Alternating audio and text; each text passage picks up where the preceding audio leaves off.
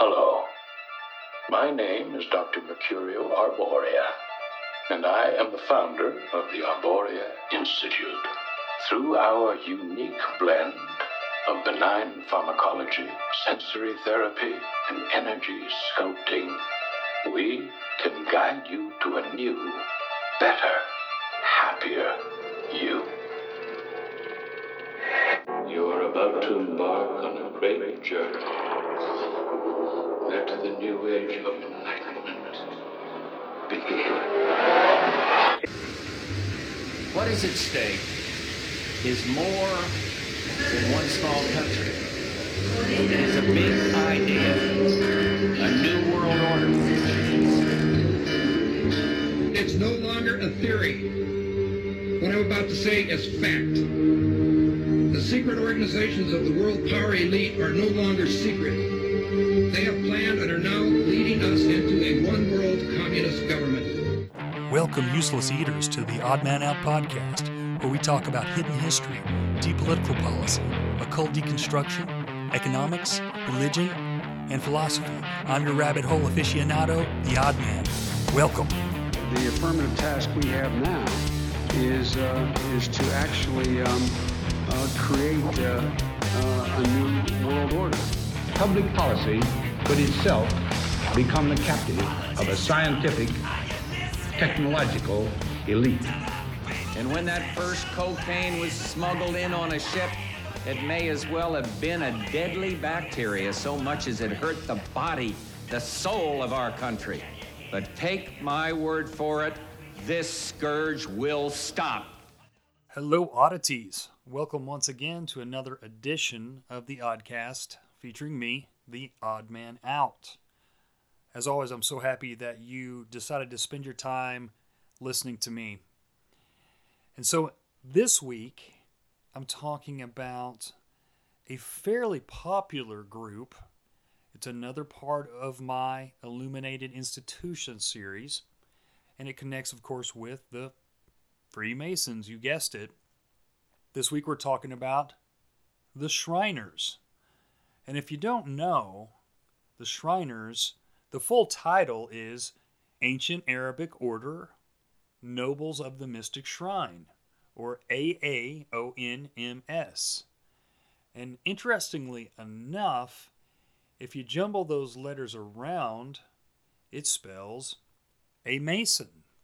Yes, AAONMS. A Mason.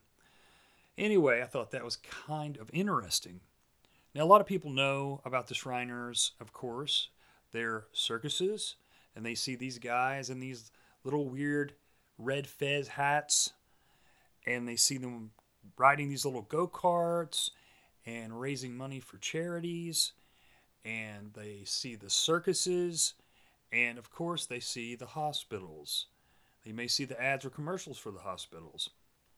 And really, the Shriners are known for those hospitals. When people mention the Shriners, other than the circuses and the funny hats, they think about the hospitals. And they're wonderful, yes, that they've provided this free medical care for children who are burned or have other injuries or disabilities. But we can't just forget about anything negative they might have done just because they've done positive things. And so what brought me to want to do a show about them, of course, I was already interested in the Freemasons, but a few months ago I had discovered that there was an author by the name of Sandy Frost who, going way back all the way to 2006, had began to study and look into the Shriners and their inner orders, and one of those orders is the Royal Order of Jesters, and see that there are some nefarious things going on, and that prompted her to continue to look deeper, and she really exposed a bunch of things. She got a lot of pushback because there were some pretty important people that were connected to this Royal Order of Jesters, and it's pretty well known in Shriner circles that there's some pretty wealthy guys who are Shriners. So if you didn't know, to be a Shriner, you have to complete the first 3 degrees in Blue Lodge Freemasonry and become a Master Mason, or complete the 32nd degree in the Scottish Rite. Now, I'm not sure about the York Rite. I suppose that if you complete the grades there, the degrees, then you'll be able to become a Shriner.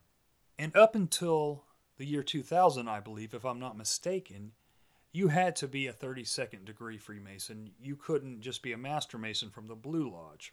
But they've changed that because their numbers were dwindling, as many of these secret societies are. So I had discovered Sandy Frost, but I realized that you can't find her books. She's got 2 books on this. And she had many, many articles. She won awards, all these different things. And lo and behold, all of her stuff is gone except for on just a couple of sites who archive this kind of stuff. Completely gone, as if she'd never even done it, right? You can't find it on Amazon. There's a couple of places where I did find her books. It said you could order the ebook, and that was Barnes & Noble. Unfortunately, when I tried to order it, the link wouldn't work. So I never really got anywhere with that. But I looked around and was able to find one of her books, which is called Vampires of Charity. Well, oddly enough, I was talking to my friend Jack these few months ago, and I was telling him, hey, man, if you find this book online anywhere, please let me know, or any book by this author about this subject. And a couple days later, he's like, you know what's weird? I had a new guest on the show, and he told me he was about to do a show exposing the Shriners. And I was like, wow, that's crazy. But I guess it's not really crazy because they're just a part of the Freemasons, and a lot of people in the truther community talk about Freemasonry, right? So anyway, that turned out to be New York Patriot, and since then I've got to be friends with him as well and have him on the show, and he's had me on his show, and I've been on with the Occult Rejects, him and his co-host Lux, and so they have done a phenomenal job of exposing the Shriners, and not just the Shriners and the Jesters, but the Order of Quetzalcoatl and all these other guys. So I highly suggest you check out the Occult Rejects information on the Shriners. So when I found out someone else was working on this, I was like, well, I'm just going to put that on the back burner because these guys are probably going to do a better job than I ever could. And they did. There's no question. But since I'd already began to study about the Shriners, I thought, well, I might as well do it, but kind of take a different avenue with my research. And so what I've done is just kind of tried to look at what the Shriners believe, look at their initiations and some of the origins of the institution itself, and some of their connections as well, some of the symbology and stuff like that. So later on, I will touch a little bit on some of the more nefarious things that are connected to them. They do have another inner order that Frost talks about that I wasn't able to find much about, but they do have an interesting name. SOBIB is the acronym SOBIB. Supposedly it stands for either the Secret or Sacred Order of Brothers in Blood. And, you know, it's kind of interesting because it makes you wonder how many of these inner orders each one of these different secret societies have. It could be endless for all we know, but I think that just looking at the Shriners for one, these guys, if you look at it on paper, because these guys went through all the degrees of Freemasonry, well, shouldn't they be the really enlightened ones? More enlightened at least than the other degrees? Should they be close to the adepts? Or is that saved for Rosicrucianism? I mean, these guys have went through all this, so are they not illuminated? And should they not be mostly free from any of these nefarious goings-on? Or does that go back to my theory about extreme dualism and nothing really mattering because there's no such thing as really as good or evil, and there's no such thing as reality as a lot of these secret societies teach? So, I don't know, something to ponder on. So as we continue and get into this episode, I'm just going to go ahead and say that I'll dedicate this to author Sandy Frost. I tried to contact her. I found her Facebook page, and I sent out a message to her that I would love to have her on, but I never heard back. And the fact that she's all but disappeared as far as her work in journalism makes me think that she was threatened, or that someone got a hold of her and said, "You better stop this now. Stop it now." Also, I've heard that she may have had a stroke and is having some health issues, and maybe she can't write any longer. So if that's the case, I'm very sad about that. So I just want to dedicate this episode to Sandy Frost. So the first Shriner Temple was supposedly organized in September 1872, and it was named Mecca, for the holy city of the Muslim religion and the birthplace of Muhammad. Mecca is the very center of the Islamic faith. Every day, Muslims around the world face towards Mecca and bow down to pray to their idol. Now, each Shriner's temple, has a potentate, a high priest, and a prophet. Those are the first three, the highest degrees in the temple that we know of.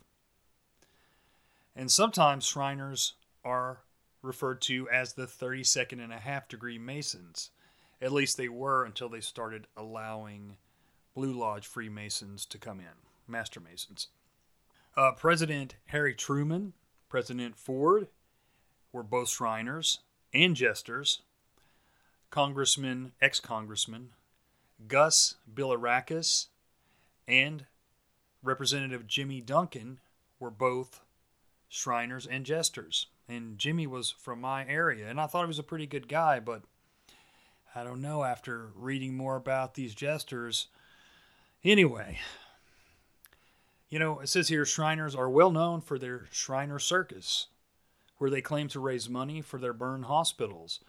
In June 1986, a daily newspaper in Florida, the Orlando Sentinel, reported that less than 2% of the circus money raised actually went to the hospitals, and that by 1982, the Shriners had become the richest charity in America, amassing $1.2 billion in assets. Of the $17.5 million raised in 1984, $17.3 million went into their own pockets, while only $182,051 went to the support of the hospitals. The Shriner hospitals are a front appealing to compassionate hearts in order to accumulate great wealth for the Shriners themselves. Let's look at the oath of a Shriner. And this is from Mason Busters. High priest and prophet takes up the bowl. Most noble council of the Inquisition, now in testimony of the justice of our course, let us in this maiden's blood seal the alliance of our bond of secrecy and silence, and let this day's bloody work in the deepest recesses of every noble's heart be buried. And that kind of reminds me of the legend, which the Shriners deny and I can't prove, but that these fez hats back in the day, coming from the Middle East, were actually white. And when they killed the Christians in these battles, they would dip their hats in the blood. Now, this may be total BS. It kind of sounds like BS, but you never know. There's been some strange things come out of history. Anyway, I think that the Moors may have invented that fez hat. I don't know for sure, but it seems like the Moors go back much farther than the Shriners, and there's definitely some links there. We can look at another oath, and this is from phoenixfreemasonry.org. Let's look at another oath here of the Shriners. It says here, from the shrine, or the ancient Arabic order, nobles of the mystic shrine, in willful violation whereof I may incur the fearful penalty of having my eyeballs pierced to the center with a three-edged blade, my feet flayed, and I be forced to walk the hot sands upon the sterile shores of the Red Sea, until the flaming sun shall strike me with livid plague, And my Allah, the God of Arab, Muslim, and Mohammedan, the God of our fathers, support me to the entire fulfillment of the same. Amen, amen, and amen. Another interesting thing, you have the Kaaba at Mecca, and, it's the big black box or the black cube of Saturn, that kind of thing. And so the Muslims will walk around it, I believe, 6 times. And there's a pretty interesting background to that. So I suggest you check that out yourselves. But it seems like the black cube or the black box or black stone symbolism. And think about BlackRock Investments or Blackstone, which is a subsidiary or used to be a subsidiary of BlackRock. And of course, BlackRock works directly with the Federal Reserve, which should be illegal. And you think about Black Cube, the Israeli intelligence organization, or ex-Israeli intelligence guys who started this organization. So the cube, the stone symbolism, the philosopher's stone symbolism is there. And it's also in Freemasonry, and it's also in the Shriners, right? So kissing the black stone is part of the ritual. And I can read you the text of the kissing of the black stone in that part of it. It says, when Ishmael and his father Abraham built the national shrine near the place where the tabernacle of clouds stood, an angel presented them with a dazzling white stone, which they inserted in the wall of the temple, and each year the worshippers would journey to Mecca to kiss this stone. Today, so many have kissed the stone that it has now become black, and is known as the Kaaba stone or black stone of Casper. Our ritual stipulates that you, in token of your sincerity, seal your obligations by kissing the black stone of Casper. No doubt many times you have stated that you would not kiss anybody's hind parts to gain favor. Well, it seems that you have wanted to be a Shriner so bad that you are willing to kiss the black stone of Casper. Shame on you. And that's from phoenixfreemasonry.org, so they wouldn't do anything that would show Masons or Shriners in a bad light there. So that must be actually part of their ritual text. So similar to the Freemasons and the Hiram Abiff legend where he won't give up the secret word, so the 3 ruffians kill him. So they have something similar, the Shriners. It's a mock trial with a mock hanging. Pretty interesting, right? And just a little trivia here. In Rosicrucianism, we learned that the mythical founder of Rosicrucianism, Christian Rosenkreuz, well, he supposedly studied at the city of Fez in Egypt. So that's a connection right there to the Rosicrucians, right? And from a book called Freemasonry on Trial, I found it online, and it is various authors, and they have a little bit about the shrine. The shrine is much less written about than Freemasonry. It says, Masons use humanitarian activities to further covert goals. Masons, particularly groups like the Shrine, are known primarily for their humanitarian activities, i.e. children's hospitals. Certainly, we can all be thankful for such activities on behalf of these children and all needy persons, but unfortunately, this is not the whole issue, and a number of sources have questioned the use of funds donated for such causes. The South Haven, Michigan Daily Tribune of April 21st, 1987 revealed that even though the Shrine is the richest charity in the nation, it gave its 22 hospitals for children less than 1/3 of the total amount collected from the public in 1984. The remainder was spent on travel, entertainment, fraternal ceremonies, fundraising, food, and so on. So in other words, the Shriners allegedly kept 71% of the $21.7 million raised. Circuses sponsored by the Shrine generated $23 million in 1985, but less than 2% went to the medical care of children. The Orlando Sentinel, this may be the one we read earlier, from June 29, 1986, ran a special 4-part series on its 6-month investigation into the Shrine charity expenditures. confirming the above statistics through IRS records. Also, in 1984, the Shrine Hospital received only 1% of the estimated $17.5 million collected from Shrine circuses. So that is a big difference, than what we are led to believe and what I believed myself. Actually, when I was younger, I had a friend whose niece was injured on a 4th of July party when some Roman candles actually flew into her. I guess they turned over and she was just about 4 or 5. And yeah, they flew her out to the hospital and took care of her, and it was all on them, no charges at all. But I've read since then that there's been several hospitals closed, and they do charge now. So I don't know how that all works, but things apparently have changed, and I presume that part of this is due to Sandy Frost exposing the way these guys actually operate behind the scenes. From the book, The Occult Conspiracy, he's talking about the symbol of Shriners. The scimitar and the moon. He says, the symbol of the order is a crescent moon made from the claws of a Bengal tiger, engraved with a pyramid, an urn, and a pentagram.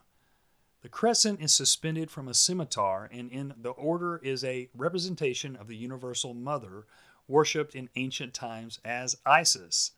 The horns of the crescent point downwards because it represents the setting moon of the old faith at the rising of the sun of the new religion of the Brotherhood of Humanity. Again, that's The Occult Conspiracy, page 93. And in Ralph Epperson's book, you may remember Ralph Epperson because we talked about his works in the last couple of shows about Freemasonry.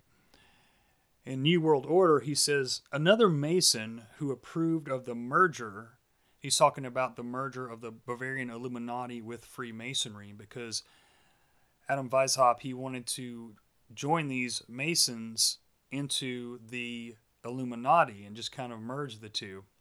He really liked the structure of the degrees and whatnot in Freemasonry and the secrecy as well. He says another Mason who approved the merger of the Bavarian Illuminati with Freemasonry was Dr. Walter M. Fleming, one of the 4 founders of the Shrine, or the Shriners, an organization that is part of the Masonic fraternity. He and 3 other Masons formed this organization in 1871, and he assisted in the preparation of a history of the Shrine in 1983. In that book, Dr. Fleming wrote, among the modern promoters of the principles of the Order of the Shrine in Europe, one of the most noted was Herr Adam Weishaupt, professor of law at the University of Ingolstadt in Bavaria, who revived the order in that city on May 1st, 1776, May Day. Its members exercised a profound influence before and during the French Revolution, when they were known as the Illuminati. Dr. Fleming was a 33rd degree Mason. He was recognized as the founder of the Shrine. His quote comes from a book called Parade to Glory, written by Fred Van Deventer, which appears to be given to each new member of the Shrine. Now, if you'll remember a few episodes ago, we quoted Anton LaVey from the book The Satanic Rituals, and in describing the initiation, or as he calls it, the rites of Lucifer, called L'air Épaisse. In English, it's translated as the ceremony of the stifling air. LaVey wrote, a striking American parallel to this rite is enacted within the mosques of the ancient Arabic order of the Nobles of the Mystic Shrine, an order reserved for 32nd degree Masons. The nobles have gracefully removed themselves from any implications of heresy by referring to the place beyond the Devil's Pass as the domain where they might worship at the shrine of Islam. And there's also another inner order called the Mystic Order of Veiled Prophets of the Enchanted Realm, or also called the Grotto. And I think it's interesting because LaVey actually called his hubs, if you will, his temples or whatever, grottos. Now, this may be symbolic in nature only, but when I'm looking up these Freemasonic tied organizations, I'd like to also take a look at certain words and phrases that they use and names that they use and look them up in gematria and use the septenary cipher, which was popular with Albert Pike, and I think it's popular among Freemasons. And so I did that, and I typed in Jester. Well, Jester equals 32, and so does Freemason and Stonemason. Shriner, however, adds up to 33, and so does Rosicroix, or Rose Cross. So think of that what you will. Now, one of the few articles I could still find by Sandy Frost from Op-Ed News, this dates back all the way to, let's see here, 5/13/2008, and it says, Shriners spin away, breakdown of spiritual order? ? I won't read the whole thing, but she says the Shriners seem to have launched a massive PR campaign, as well as settled a defamation lawsuit they filed against 2 whistleblowers right before the 9th Worldwide Conference of Masonic Grand Lodges that is taking place from May 7th to 10th in Washington, D.C. Over 800 Masonic leaders will be joining the Grand Masters from over 100 countries for 3 days of sessions, receptions, and ceremonies for the first time in our nation's capital. Now, bear with me here. She kind of gets into how the Masonic degrees work, and we've been over this stuff in the past, but we'll go over it quickly here just because it connects. She says, first, a man applies for membership at a local Masonic lodge, also known as the Blue Lodge. Once accepted, he must pass the test and complete the rituals to advance through the 3 degrees to become a Master Mason.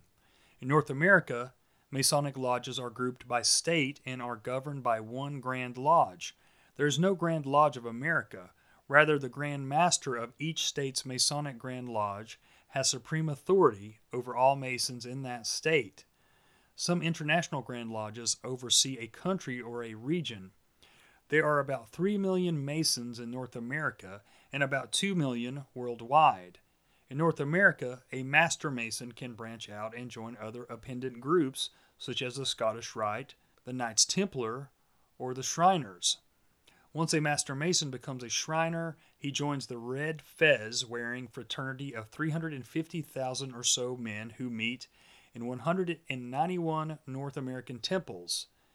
Though they are Master Masons, some seem to disconnect from and turn their back on Freemasonry and become Shriners first, who then dedicate their lives to overseeing and supporting their $13 billion network of 22 hospitals that provides free medical care to burned or crippled children at taxpayer expense.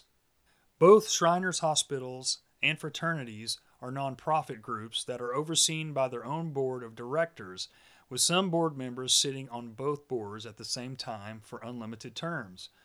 This is more commonly called a conflict of interest. This joint board of directors calls the shots for both the Shriners hospitals and the fraternity. The imperial potentate is the leader of the fraternity, a Shriner who has risen up through the ranks, including the fraternity's governing body, the imperial divan, to serve a 1-year term as he governs the 191 temples, who, in turn, govern the 2,000 clubs under them. In February 2008, the joint boards published their newsletter, Between Sessions, that tells the world about the great job they are doing. The Shriners Hospitals for Children recently released Biomedical Research Highlights, Volume 2.1, in March 2008. In April 2008, Imperial Potentate Bernard Lemieux issued a statement about the most recent joint board meeting, highlighting a consultant's plan to more efficiently structure Shriners headquarters and how the board approved a new strategic action plan. On May 1st, 2008, court documents were recorded after the Shriners settled a lawsuit instead of pursuing 2 whistleblowers for defamation. Why would the Shriners be working so hard on putting out the good word and getting rid of the defamation lawsuit before the world's Grand Masters meet in D.C.? Are they trying to wave their hands like Obi-Wan Kenobi and tell the Grand Masters these are not the headlines that you're looking for?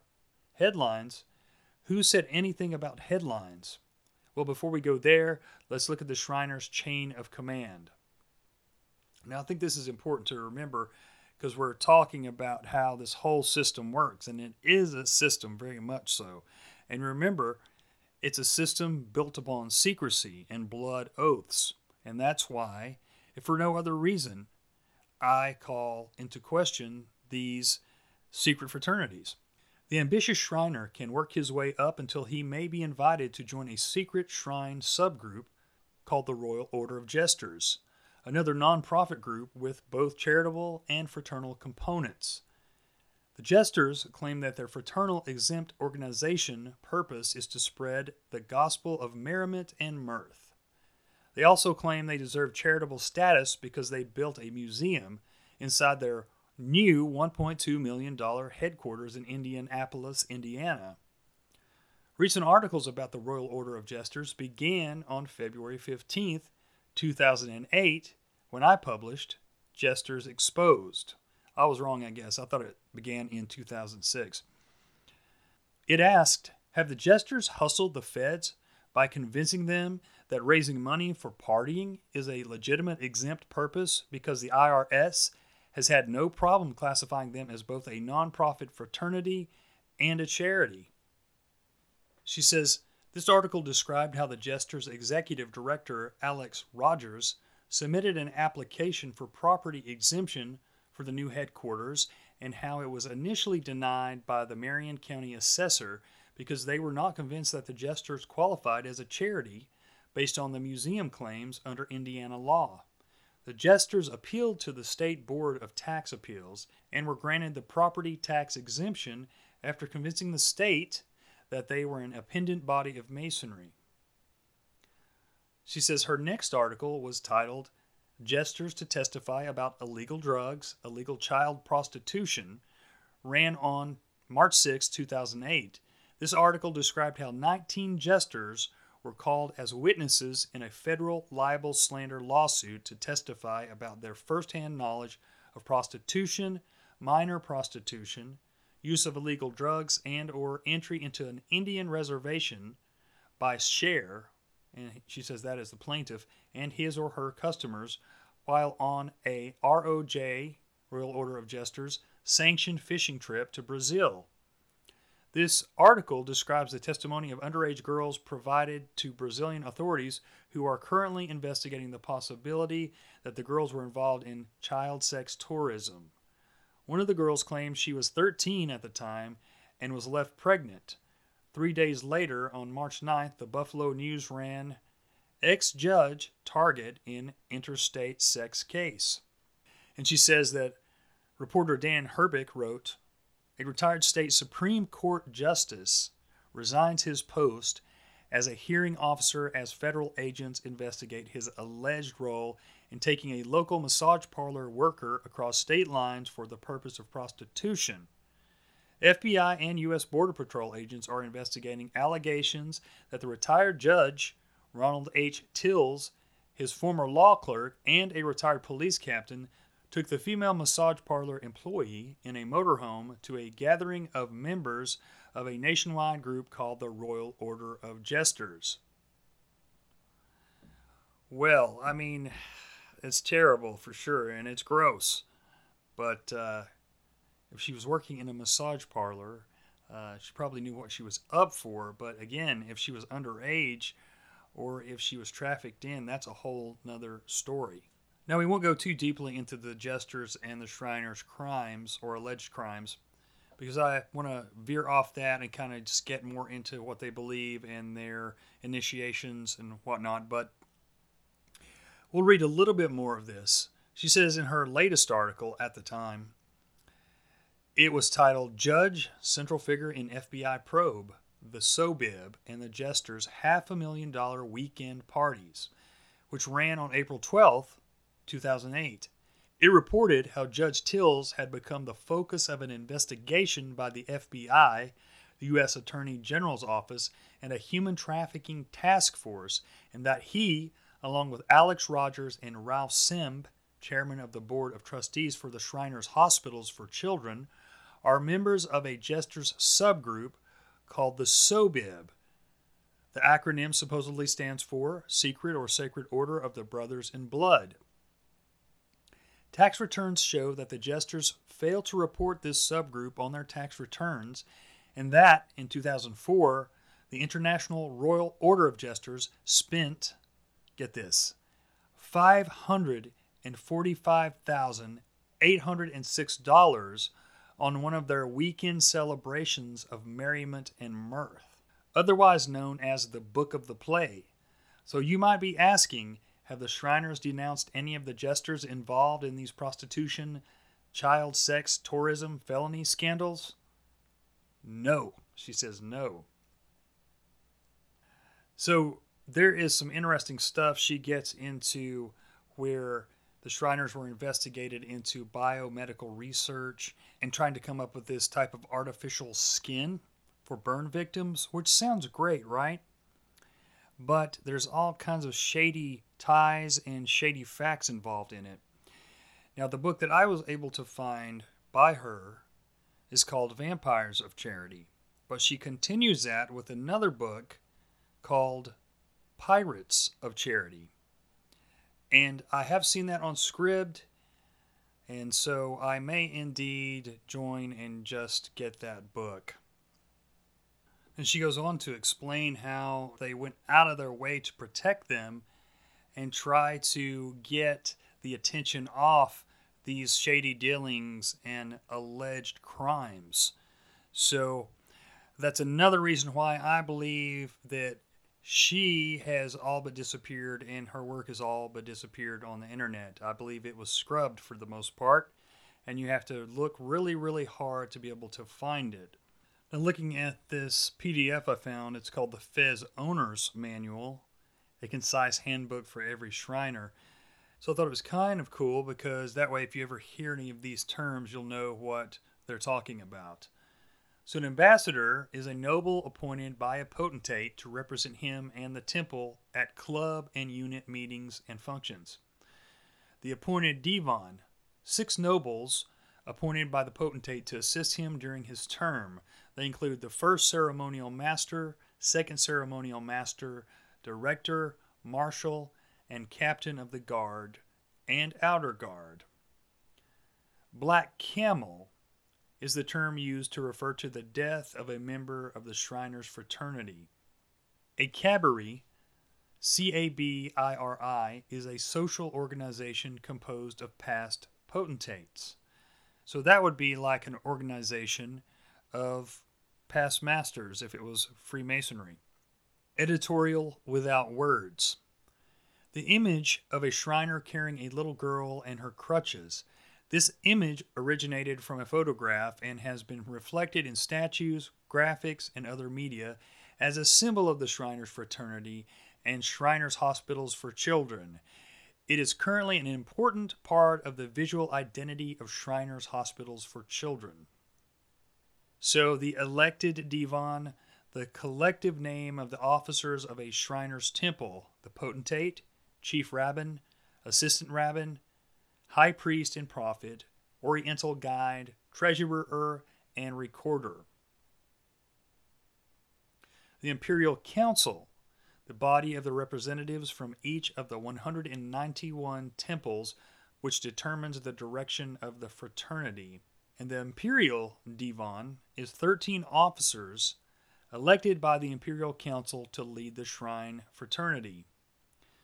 The Imperial Sir, the title preceding the name of a Shriner who is serving or has served on the Imperial Divan. Then the Imperial Council Session, the Shriners' annual convention, generally held during the first week in July. The business of both fraternity and Shriners Hospitals for Children are conducted at that time.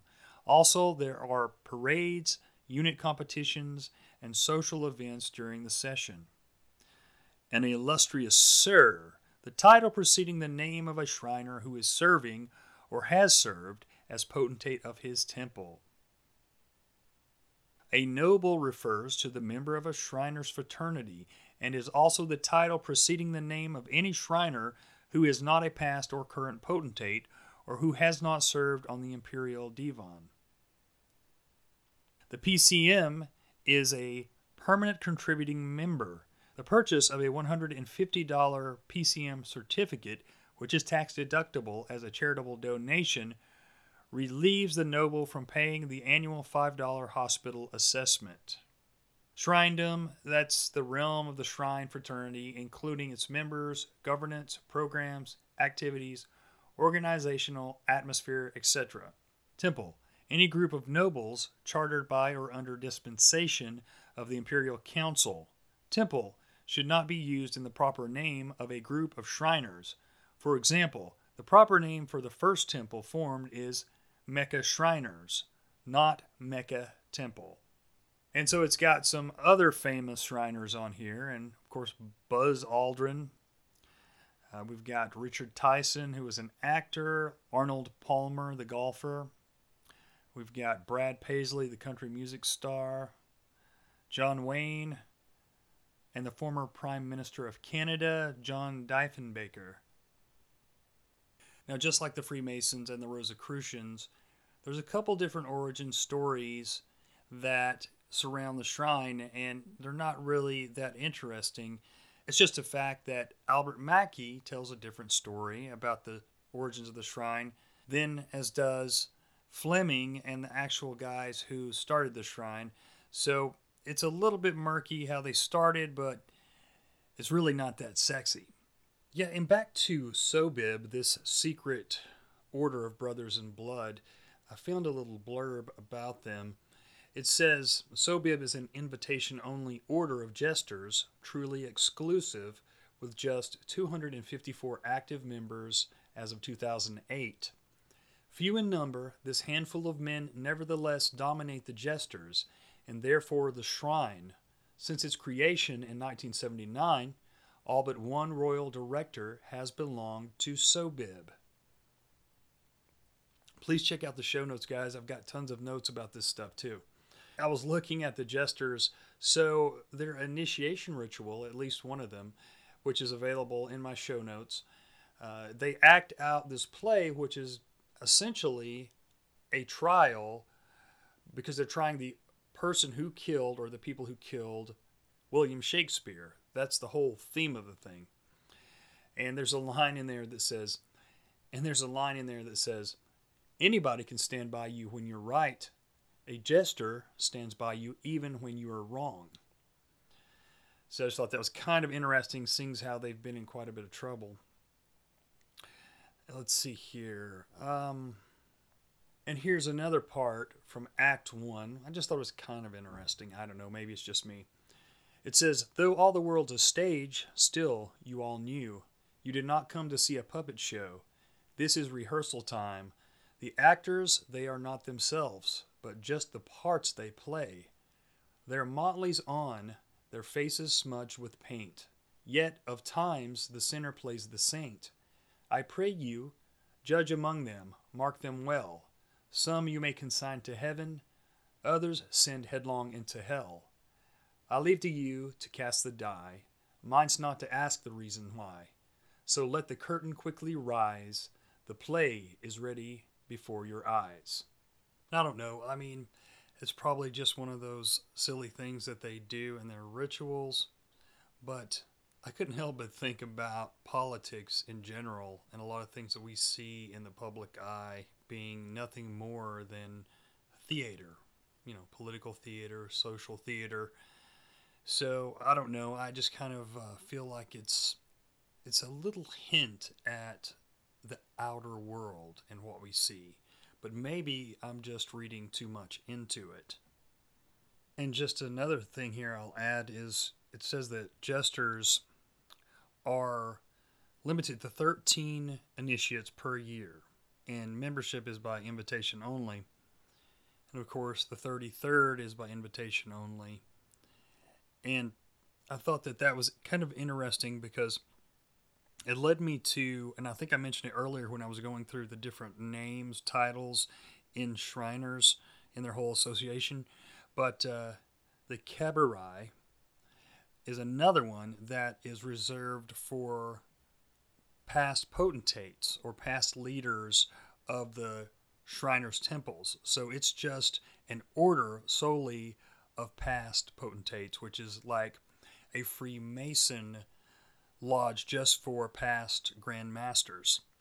Here on the website, Cabaret International, from the little island of Samothrace at the northern end of the Aegean Sea came the ancient mysteries of Samothrace, of the Cabaret, shrouded in the midst of antiquity. The little island of Samothrace was long the depository of certain august mysteries. We know that Manly P. Hall talks about august mysteries quite a bit. And many travelers went to the island to be initiated. The worship of the Cabaret spread from Samothrace to Etruria in Asia Minor. It has been said that Hiram, king of Tyre, was a high priest of these mysteries, and through him the lead feature of the Cabirian initiation was incorporated into Masonry and perpetuated into the legend of the third degree. Many conjectures that the order of the Essen or Essenes grew out of the Cabirian rites. The gods adored in the mysteries of the island were termed Cabaret, an oriental word from Kabar, meaning great. In Arabic, Venus is called Kabar. The word Kabar belongs to the Hebrew, Phoenician, and Arabic languages. The secret ceremonies were performed at night in sacred chambers. By initiation, those who before were fellow citizens only became brothers, connected by a closer bond of fellowship than before. The initiate was regarded as a favorite of the gods, and the priests promised favorable winds, prosperous and safe voyages, and hospitality. The Hierophants of Samothrace made something infinitely greater to be the object of their initiation, pledging them to virtue, honor, brotherhood, and the assurance those rewards which the justice of the gods reserved for initiates after death. Their ceremonies were inspiring and commanded the respect of all nations. The Romans, when the masters of the world, did not violate its liberty and laws. Our modern Cabaret, conceived on the island of Hawaii, is a challenge to our past potentates to carry on the precepts of the initiates on the little island of Samothrace. Each year we assemble in brotherly fashion to commune in subtle but significant fraternization. Many travels from far distant lands to be present at the shrine sessions. So at least we get a little bit of a background on these guys. It's all for fun, right? Of course. It's all about brotherhood and fraternity. We look here at the Cabaret origins. This is Wikipedia, and you can also spell it Cabeiri. In Greek mythology, Cabaret were a group of enigmatic, chthonic deities. They were worshipped in a mystery cult closely associated with that of Hephaestus, centered in the North Aegean islands of Lemnos and possibly Samothrace, and at the Samothrace temple complex at Thebes. In their distant origins, the Cabaret and the Samothracian gods may include pre-Greek elements or other non-Greek elements such as Thracian, Tyrrhenian, Pelasgian, Phrygian, or Hittite. The Lemnian cult was always local to Lemnos, but the Samothracian mystery cult spread rapidly throughout the Greek world during the Hellenistic period, eventually initiating Romans. Pop on over to Gnostic Warrior, and he's got an article here. It says the Irish Druid Cabaret are the same as the Phoenician Cabaret. He says there are many interesting connections between the Phoenicians, Greek, Ionians, and the Old Irish that can be found all throughout the early history of Ireland. These similarities between these people are often found in their religious customs, gods, goddesses, family, and place names they had imported into Ireland. So I won't go deeply into that, but it says, what is the meaning of Cabaret? The Latin name Cabaret and Old Irish Cabir is derived from the Phoenician and Hebrew word kabir, that is sometimes spelled Kabir with a C, or Chabir, or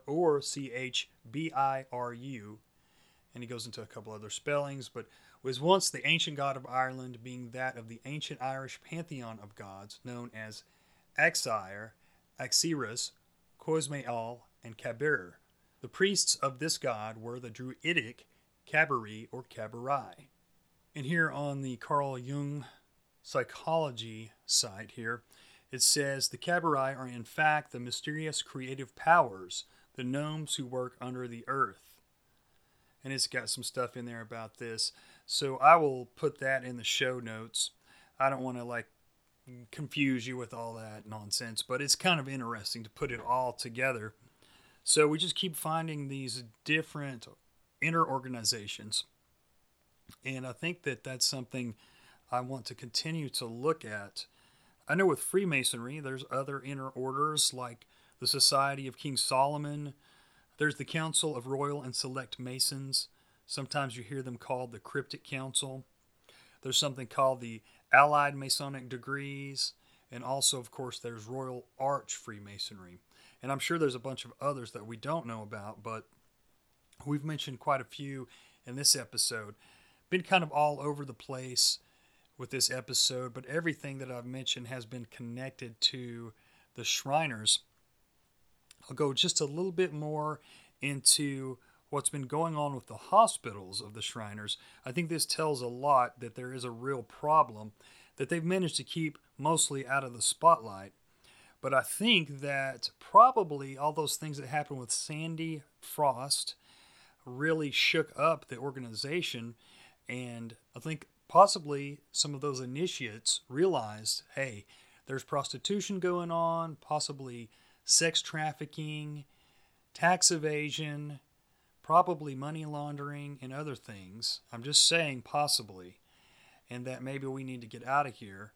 And so I think you've seen the numbers drop, but also that would be a good reason why you would see that these hospitals would start closing, because people are starting to trace the money, trace that trail of money. And sometimes when you trace the money back to these philanthropic organizations, you see that they're connected to a lot of shady things or questionable tactics, or there's unanswered questions. You can't see where everything goes.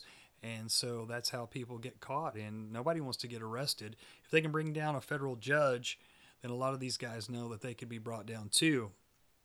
Well, I was going to read from this article from the Chronicle of Philanthropy, but you have to have a subscription. It says Shriners end free care for all at children's hospitals. So I can't read the rest of it there. Look and see what else I can find, though. Let's see here. Here's another one from Sandy Frost, Shriners to close Galveston Hospital. Here we go. This is from WikiLeaks.org, and this says, and wow, this is from Sandy Frost as well. It says a confidential interim report of the Special Investigative Committee of the Joint Board of Shriners Hospitals for Children describes how immediate past potentate Bernard Lemieux appointed a committee to investigate the conduct of Shriners leaders Ralph Sim, chairman of the Shriners Hospitals for Children Board of Trustees, and Jean Bracewell, Imperial Treasurer Shriner, International Imperial Divan. The report was leaked online at WikiLeaks and can be found here. And I'll skip through here. I won't read everything.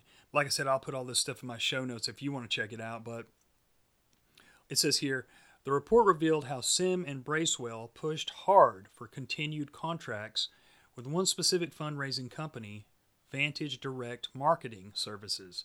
Vantage raised over $46 million between 1999 and 2003 on behalf of SHC, the Shriners Hospitals, with only $2.5 million going to the hospitals out of $46 million. In other words, if someone donated $100 during these campaigns, $95 was kept by Vantage, with only $5 going to the hospitals. Bracewell admitted to committee and board members that he got at least one free trip from Vantage in 2007. The report suggests that Sim retaliated against one employee who opposed Vantage's contracts by unilaterally firing him on October 31st, 2006, without first consulting the board. The report suggests that both Sim and Bracewell were attempting to accomplish their purposes by using subterfuge rather than directly making their views known by compromising the 360-degree review process in an unprecedented way. Like I said, I won't read all this stuff, but come on, man. I mean, $46 million and all that they got for the hospital was $2.5 million. And they have tax-exempt status. So that tells you that it's a racket. And it makes you wonder really how many of these philanthropic groups are a racket. You know, I've talked in the past about how I believe that the Rockefellers and the Carnegies and the Fords really figured out how to get these philanthropic organizations going in order to launder money and not pay taxes and control policies. And of course, they may have gotten that from the Rothschild family because they've been able to do that throughout Israel and other parts of the world. And now the Clinton Foundation and the McCain Foundation and just dozens and dozens of these foundations, these NGOs, are doing the same exact thing. Our world is pretty much run by NGOs. So it's a racket, and you hope that more people will start investigating it like Sandy Frost did and put this out in the mainstream, although her information never really reached the mainstream. You can see that WikiLeaks at least actually reported this, and you would hope that more people would jump onto this, because it all just goes back to, if you don't hold your group accountable or the one that you like accountable, then it'll just become corrupt like the ones you hate. So that's just a fact of life. So before I get out of here, I know this has been a crazy wild one, but I hope you got something out of it. I wanted to mention the Order of the Quetzalcoatl, which I didn't know existed until I listened to the Occult Rejects, and they do some great stuff on this. But this is just yet another inner order of the Shriners. I'll jump on here and read a little bit about them. This is a website called thetravelingtemplar.com. And the funny thing is, they also call this order the Order of Q, because, of course, the title starts with the letter Q. I'll read a little bit here, okay? Some years ago, before I joined the shrine, I was talking to a brother who was involved with the local Shriners Temple, and we started talking about a group he was calling Q. I knew about the Royal Order of the Jesters, but until that point, I had not heard of Q, or by its full name, the Order of Quetzalcoatl. This order is an invitation body for those Masons who are also nobles of the mystic shrine and whose philanthropy focuses on transportation funds for Shriners' hospitals. The basic organizational unit is known as the, forgive me for butchering these Aztec names, the Teocalli. The Teocalli is defined as a god house or temple that surmounted a terraced pyramid commonly found in Mesoamerica, which is where the legend of this order stems from. The local Teocallis falls under the governance of the Supreme Teocalli, but the Teocalli are given a lot of autonomy. There are Teocalli in the United States, Canada, Mexico, Panama, and other places. Members of this order are also known as artisans. There are 2 degrees conferred by this order, artisan and master artisan.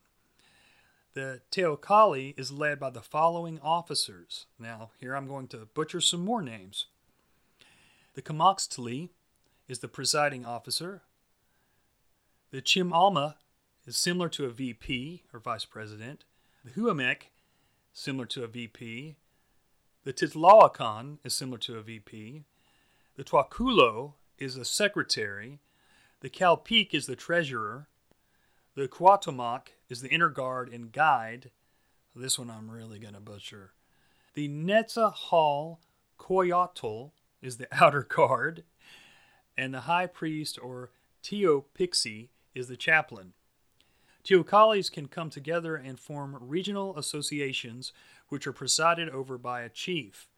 The Order of La Quetzalcoatl was founded on March 14, 1945 by Arthur J. Elian in Mexico City. He was a scholar of ancient Mesoamerican history and of Mexican lore. He was also a very involved Mason, having been elected as Grand Master of the My Respectable Grand Logia Valle de Mexico, and as well as being recognized as Emeritus Registrar of the 33rd degree of the Scottish Rite of Mexico, and the Recorder Emeritus of the Anazá Temple. Not much is known of the formative years of the order, but the order spread after the Shriners from Arizona and California had made trips to Mexico and were initiated into it. They carried it back to the U.S., where it spread over the years and eventually led to the formation of the Supreme Teocalli. This order takes the name from an ancient Mesoamerican god by the same name. Quetzalcoatl is known as the plumed serpent, and his name comes from the Nahuatl words Quetzalli, meaning precious feather, and Coatl, meaning serpent.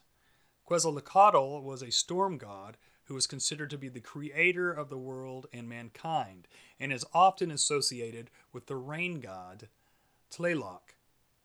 He was also considered a patron and god of learning, science, agriculture, crafts, and the arts.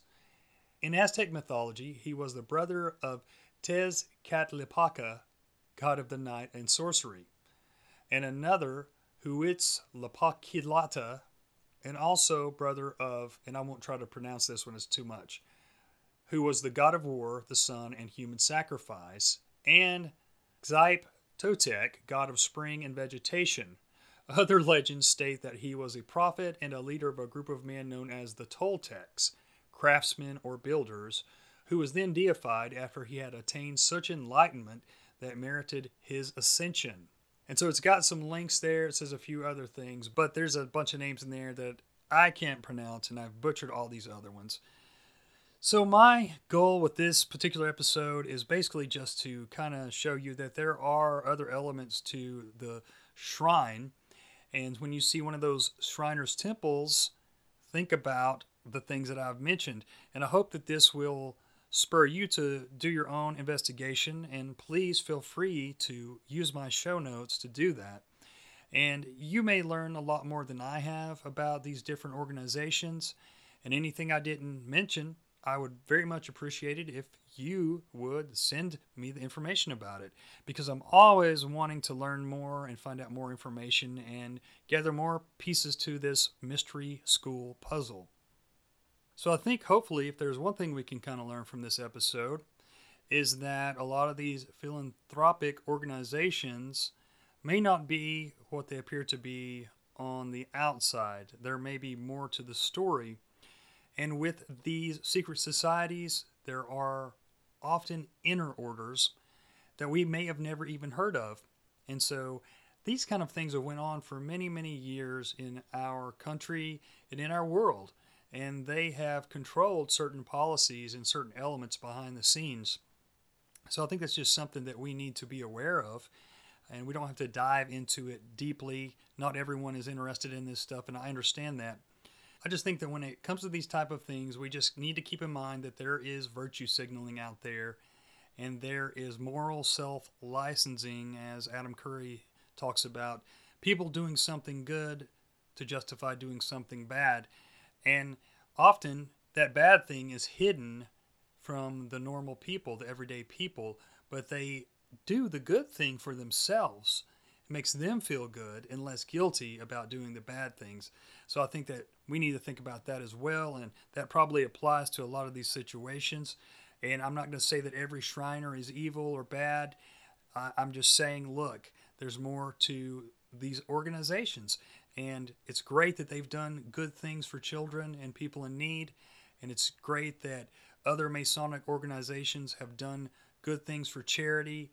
But we also can't just wipe the slate clean and not look into everything that they may have done that was corrupt. And you can apply that to any and every other organization out there, from religious to secular to science to whatever. So that being said, I really want to thank you for taking the time and having the patience with me to go through this episode, because I know it's been wild. I want to thank my patrons first and foremost. I want to thank James, Greg, David, Aaron, Kilowatt, Kathleen, Cody, Sir Tim of the Tunnels, Aaron, and of course Jack Allen from Conspiracy or Just a Coincidence. Thank you all for your support. I hope you have a great week. I've got part 2 of the Rosicrucians coming up this week in just a few days. If you were a part of the Patreon, which is /The Odd Man Out, you would have already gotten that episode early, but no worries. Cheers and blessings to all of you. Thank you very much.